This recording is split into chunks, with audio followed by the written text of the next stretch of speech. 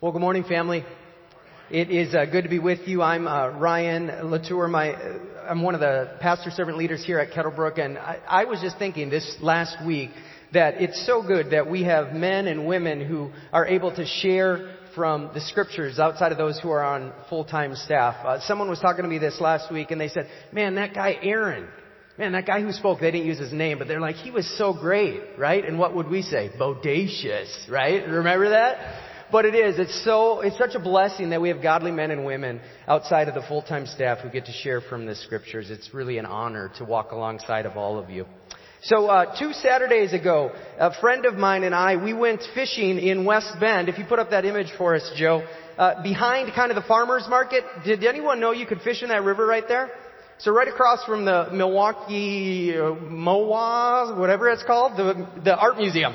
We were there and we got in, and I kind of didn't know what to expect. I called my friend early that morning and asked how I should be dressing. So I had cool quick dry pants on and I had like Teva sandals.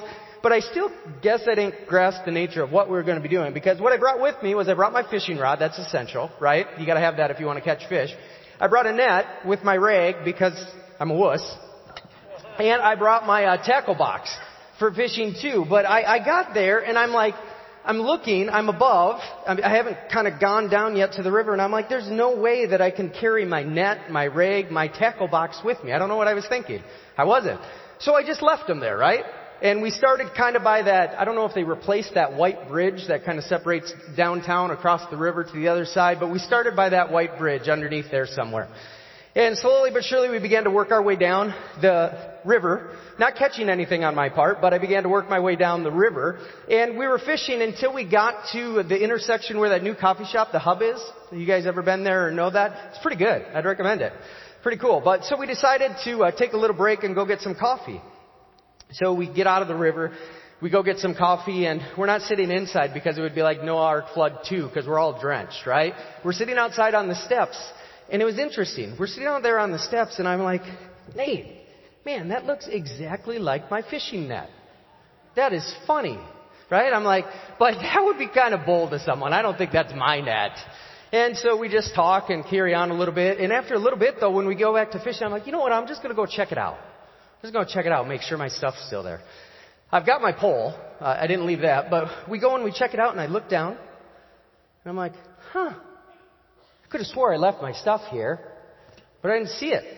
I didn't see my net. I didn't see my tackle box. I did see this very expensive rag was still there, but the rest of the stuff was gone. And I'm like, this is odd. And so I meander over to the car with the person who I saw kind of running briskly with what looked like my net. And I'm like, hey, guys, it's a youth. He's like 16 to 18 years old, and I'm intimidating. So I puffed my chest up, and I'm like, hey guys, have you seen any fishing equipment? And he's like, oh yeah, this net, I got this net. I'm like, oh great, that's mine. Yeah, I left it there. So I'm going to take that back. And then I think to myself, I ask him, how about a tackle box? Like, no, haven't seen that. And so I'm like, this is odd. But I go back to my fishing spot. I look down. Sure enough, it's still not there. It's not like appearing. And so I go back to the car and I notice that there's this towel that looks like it has something wrapped up in it, right? And I'm like putting two together, not super smart, but I'm like, my tackle box might be in there. And so I asked the guy, I didn't ask, I just told. I said, you know what? Since you had my net, I'm going to look in your car and see if my tackle box is in this towel. Undo the towel and guess what's there? My tackle box. I'll just say I was mad. I was mad at that point, right? And had they told me the truth and not lied to me about the tackle box, I probably just would have had a little talk with them, let it go, whatever. But since they didn't, I did what I would want someone to do if that were my kid in that situation. I called the cops. Cops came over. We talked about the situation. They took my story. They took their story. They lied their way out of it. They got out of it. He's like, I'm not going to be able to, prove this. I was like, they're lying to you, but whatever. It's not worth it. But I was angry. I was angry that they stole my stuff. I was angry that they lied to me about it. I was angry that they got off scot-free knowing that they probably wouldn't learn a lesson and they'd probably just go and do the same thing again next time. Anger. It's a powerful emotion. And I want you to think about a time where you have been in a situation where someone else has made you angry. It's probably a long time ago, like 2 hours. Right? It might have been this morning with kids or with spouse or with family members all the way here before you got here. It might have been last week at work. Someone took credit for someone, somebody said something, someone one-upped, whatever it might have been. It might have been with a spouse recently, with a neighbor, with a friend. See, if we interact with people, which most of us do, it doesn't take long for this powerful emotion of anger to rear its head. The question is, how do we respond when it does? And the bigger question is do we respond differently because we say we're followers of Jesus? And that's what we're going to look at this morning. We're going to look at Jesus address this concept of anger, and we're going to see that anger has the power to either wreck relationships or lead to reconciliation of relationships. Okay, anger has the power to either wreck relationships or lead to the reconciliation of relationships. Let's turn to Matthew 5:16, please, with me. And if someone has that page number, I apologize, I did not find that. If they could shout that out on the Bibles behind the pew. 683, thank you. Matthew chapter 5, page 683, if you're using one of the Bibles that are here. Matthew chapter 5. We're going to start in verse 17 and read through 26. Verse 17.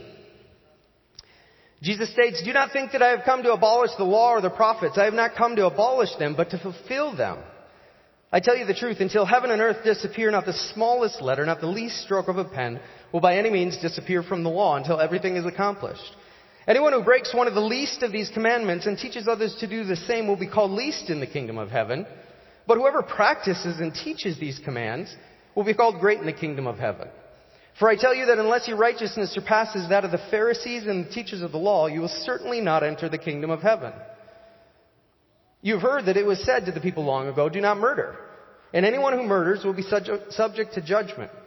But I tell you that anyone who's angry with his brother will be subject to judgment. Anyone, again, who says to his brother, Raca, is answerable to the Sanhedrin. But anyone who says, you fool, will be in danger of the fire of hell. Therefore, if you're offering your gift at the altar, and there remember that your brother has something against you, leave your gift there in front of the altar.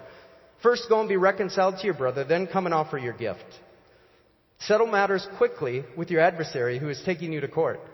Do it while you're still with him on the way, or he may hand you over to the judge, and the judge may hand you over to the officer, and you may be thrown into prison.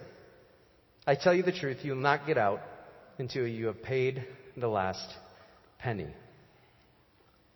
So in verses 17 to 20, in short, to summarize, the Jewish people were God's chosen people in the Old Testament who He wanted to show what He was like to all the other nations, with the hope that some of those nations and the people in those nations would choose to follow the one true God. And the means by which they showed what God was like was this system of laws that governed how they related to Him and governed how they related to each other. And the law had different purposes.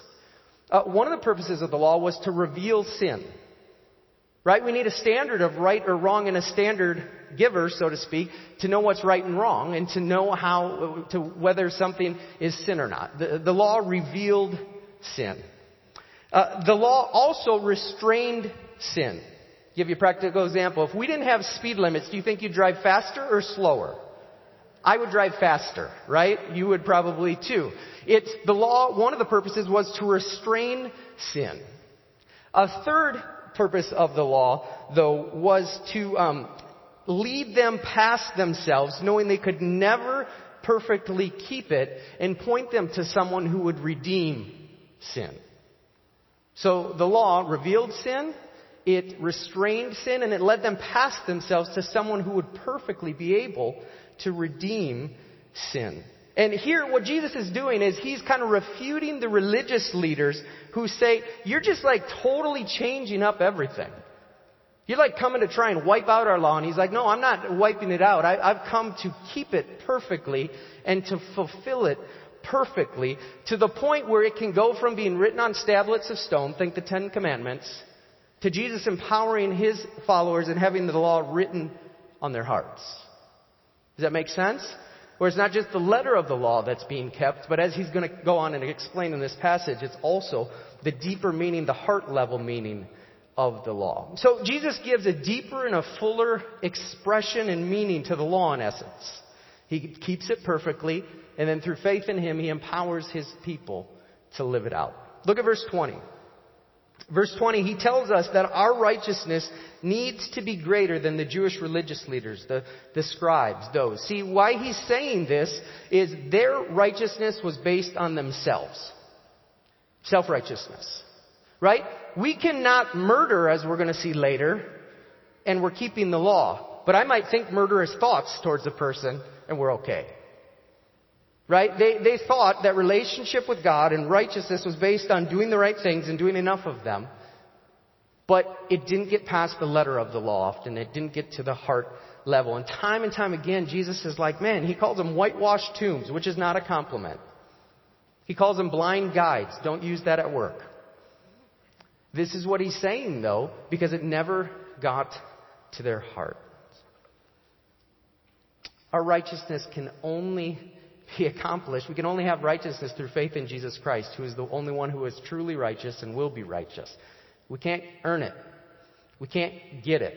We can only trust in him who gives us his righteousness. And see, this is important because if we're self-righteous, this is going to lead to our anger-wrecking relationships. But if we trust in his righteousness, this will lead to us being empowered to seek out reconciliation in relationships when anger rears its head. And Jesus in this first few verses is saying, guys, you're missing the point. You're missing the point. Look at verse 21. This makes sense. In the Old Testament, if you killed someone, you could be put to death. Leviticus and Exodus state this. Yet Jesus says we can't even murder in our hearts, so to speak. Even the anger that led to the murder in this case, like verbal slander, is judged by God. And just as, quote unquote, sinful as murder itself. And the end of verse 22 says, this kind of anger is in danger of the fire of hell. That's not like PC language. It seems like God is pretty concerned with how we handle our anger. Because it has the ability to reflect him and either wreck our relationships with each other or lead to reconciliation in relationships. See, we're cut off in traffic. And people at the Jackson site call someone a moron. That was a joke. You can laugh. Or worse. Your coworker takes the credit and in your anger you think, what a jerk. There you go. Your spouse does something and in anger you give a glaring look back. If looks could kill the expression. Your kids disobey and in order to get them back in check, you raise your voice to punish them, to let them know who's boss. Your teammate screws up the game and you end up losing and you let them know it. See, just to be clear, anger isn't necessarily the problem. Let me say that again. Anger isn't necessarily the problem. Jesus got righteously, or we could say rightly anger, when he turned over the tables in the temple of the money changers, right? But what I also want you to remember is anger is an indicator. It's a secondary emotion, okay? Indicating that something else is going on beneath the surface in our hearts. Leon Setzer says it this way in his quote. He says, it's by now generally agreed upon that anger, as prevalent as it is in our species, is almost never a primary emotion. For underlying it are such core hurts as feeling disregarded, unimportant, accused, guilty, untrustworthy, devalued, rejected, powerless, and unlovable. And these feelings are capable of engendering considerable emotional pain. It's therefore understandable that so many of us might go to great lengths to find ways of distancing ourselves from them. This is important, family, because as long as we kind of focus on anger and think anger is the problem rather than a symptom of a deeper problem, we're going to keep trying to deal with our anger in our own strength, in our kind of self-righteousness, and get nowhere. We're not going to get anywhere because it's simply an indicator. And an indicator, that an emotion that's powerful that can either lead to us wrecking relationships or lead to us seeking to reconcile relationships.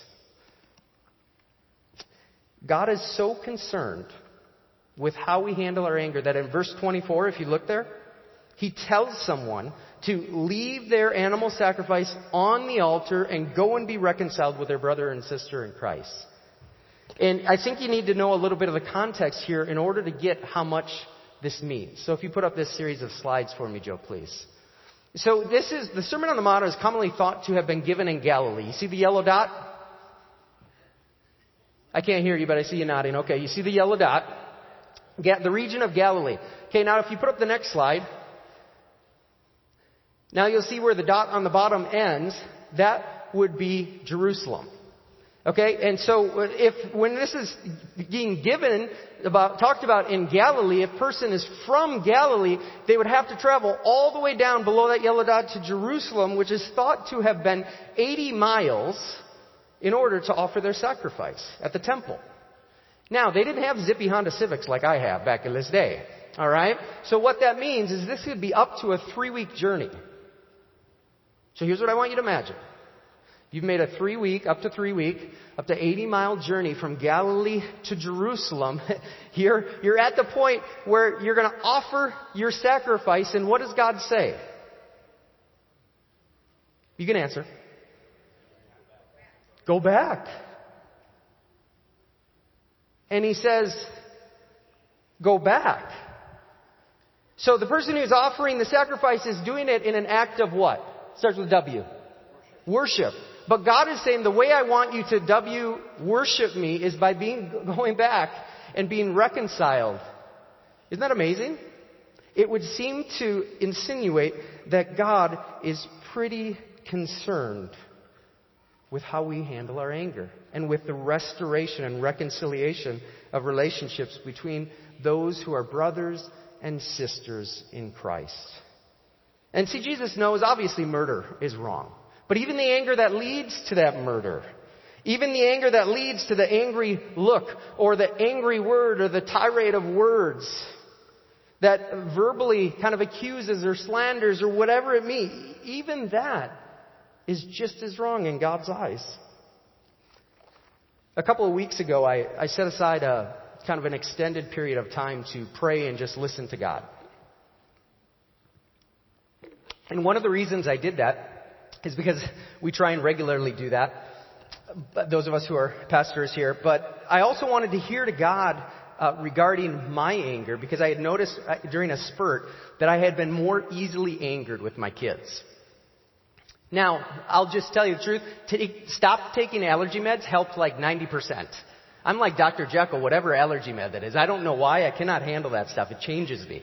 But stop taking that helped. But I also knew that I wanted to examine my heart and see why I was shorter with my kids. Why I was getting angry easier with them and not like reconciling relationships. And by the way, when we get angry, it says more about us. It says more about me in my kid's situation than it does about them. Let me repeat that. When we get angry, it says more about us and something that's going on in our heart than anything that anyone's done. No one can make us angry. We can choose to kind of exercise anger in response to something that someone did. Okay, my kids are great. It's my heart that needs work. They're not perfect, because yours aren't either, but they're great kids, right? Anyways, what had been happening is my kids would not obey, and I'd have to ask several times, and they would still not obey, or they'd obey with a bad attitude. And I was thinking, seriously?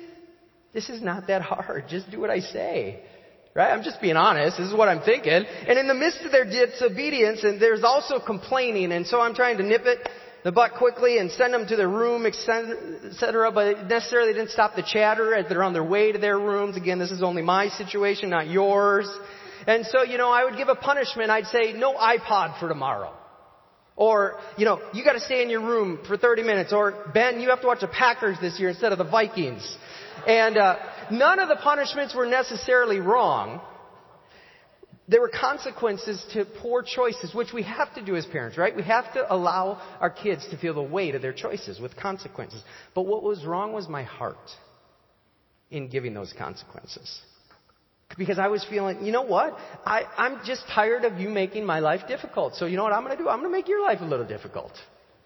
Again, I'm just being honest. And what I experienced, is that New Testament grace stuff, like eye for an eye. And what I experienced is that I would emotionally withdraw because I was angry at them for giving me grief. You know what I mean by that? Emotionally withdraw, kind of hold it, not go and seek reconciliation towards them, but in essence allow my anger to, in that moment, wreck the relationship. And what oftentimes I was like, you need to come apologize to me. And aren't our kids amazing? More amazing in some sense following God than us? Because oftentimes they would. But I should be the one pursuing them, discipling them, disciplining, which has the same root, teaching, training as discipling them, not in behavior management through punishment, but in discipling them to use anger as an indicator to restore relationship. And see, that's all the difference. The aim of my heart makes the total difference. Because one aim says punish, use my anger, allow it to wreck relationship. Who cares? It's their fault. They need to change. The other says, they're just like me, but I'm an adult who's supposed to be more emotionally mature. And I can use my anger as a tool to still give consequences, but then go and pursue relationship and restore relationship with them and reconcile relationship with them. And you know why? Because that's exactly what God does with us. And He never stops. See, our anger can be an emotion that leads to us either wrecking relationships or seeking to reconcile relationships. And God was saying, you know what, Ryan? If a Jewish person has to travel 80 miles in up to 3 weeks, you can travel 20 feet. You can travel 20 feet. And again, though, in order to get beneath the surface of our anger, we need to think what's going on in our hearts that's leading us, what lie are we believing that's leading to that behavior? And what God revealed to me that day was I was feeling disrespected and out of control with my kids. Why does that still surprise me that I can't control my kids? I don't know, it does. And what I was believing about myself was that I had to be in control. And so in order to get back control, I need to punish them because I had felt punished. But here's the deal. If that's true, here's what that means. That means that Jesus' perfectly obedient, submitted life to the Father, His sufficient death on the cross that paid for your sin and mine when we place our trust in Him, His victory in resurrection, which empowers us to live for Him here and now, His current prayer at the right hand of the Father right now for me and for us as family, what that means is all of that's not enough. That means He needs to do more the way I was living. Is that true? Does He need to do more? He doesn't need to do more. I was believing a lie. And what I need to believe is that He's in control of the entire universe, including me and my kids. What I need to believe is He's already punished our sin when He placed it all on His Son, Jesus. What I need to believe is He's empowered me to yield rather than grasp at control. What I need to believe is He's empowered me to choose to use anger to lead to reconciling relationships rather than in the moment wreck them. And how do I know this? I know it through Jesus in His life. He fully submitted to the Father. He used His anger only in righteous ways. And even in His frustration with His disciples, He wasn't punishing, but continually pursuing them, even to the point where Peter, who He knew would deny Him 3 times, He doesn't cast him off. He pursues him. See, and when I remember all of that, I can remember that I don't need to be in control, because I'm really not anyways. I don't need to punish, but I can give consequences. And I need to pursue reconciliation so that as far as it depends upon me, I can be at peace in my relationships. It's interesting, too, to note, if you go back to the text in verses 23 and 24, look at these verses again. The brother who is about to present his sacrifice is the one who's to go and seek out reconciliation with someone who has something against him. Isn't that interesting? The one who knows someone has something against him, the offender, so to speak, is supposed to go, leave his offering, and go and be reconciled. Now, there's other times later on in Matthew where Jesus will talk about conflict where we go to someone who has offended us or has sinned against us. Right? But that's not the case here. Who in your life might you figuratively need to leave your offering and go and pursue reconciliation with? Who is that? Who comes to mind when you think of someone who is angry with you? Who you've sinned against and you know it, but you haven't sought to reconcile that relationship? I think, too, it's important to understand why God places such a high premium on reconciling relationships. He says things in the Gospels like, they will know you are Christians by your love for one another. He says things like, Father, may they be one like you and I are one, so that the world will know that you have sent me. Our vertical relationships with each other as brothers and sisters in Christ point to, horizontal relationships with each other as brothers and sisters in Christ point to our vertical relationship with God. It is the primary thing that people can see when we name ourselves followers of Jesus. It's the primary way that people will get an understanding of who God is, of what He's like. And so when we, as brothers and sisters in Christ, live out the kind of anger leading to wrecking relationships, it gives an inaccurate portrait of who our God is. It's also very important. It's also very important, though, because this is what God has done with us. See, the reason God calls us to this is because He wants us to reflect Him to the world. But the reason He calls us to this is because this is what He's done with you and with me. I know for me, and maybe some of you, for much of my life, I thumbed my nose at God and in many ways continue to do so.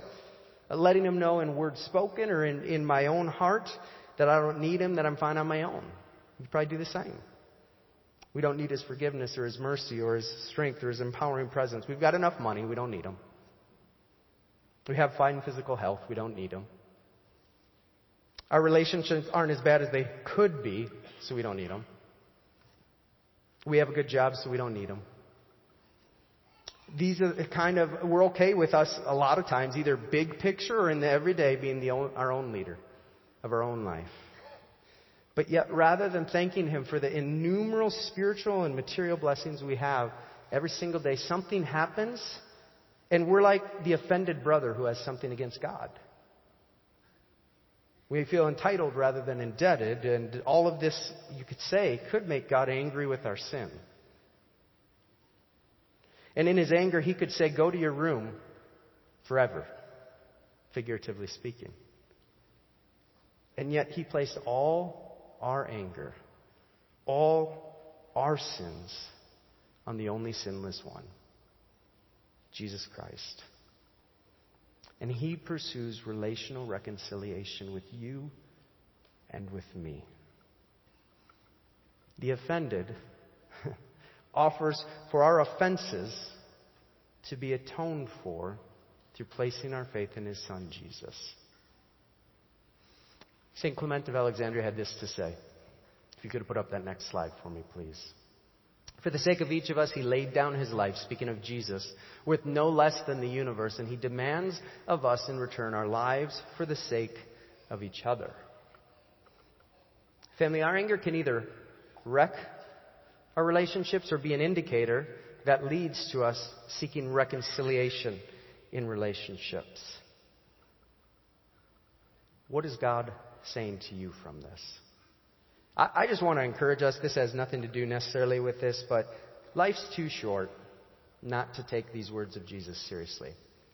Monday, some of you may have been here for a memorial service of a dear brother, a brother who followed Jesus well and hard, Kurt Halverson, whose life was seemingly cut short. Amazing man, amazing dad, amazing father. Pray for workers from the harvest. Sorry, that's what that is. Luke 10:2.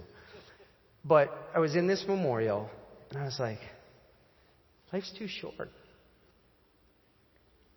Life's too short. We need to make the most of today. Quit being a doofus, Ryan.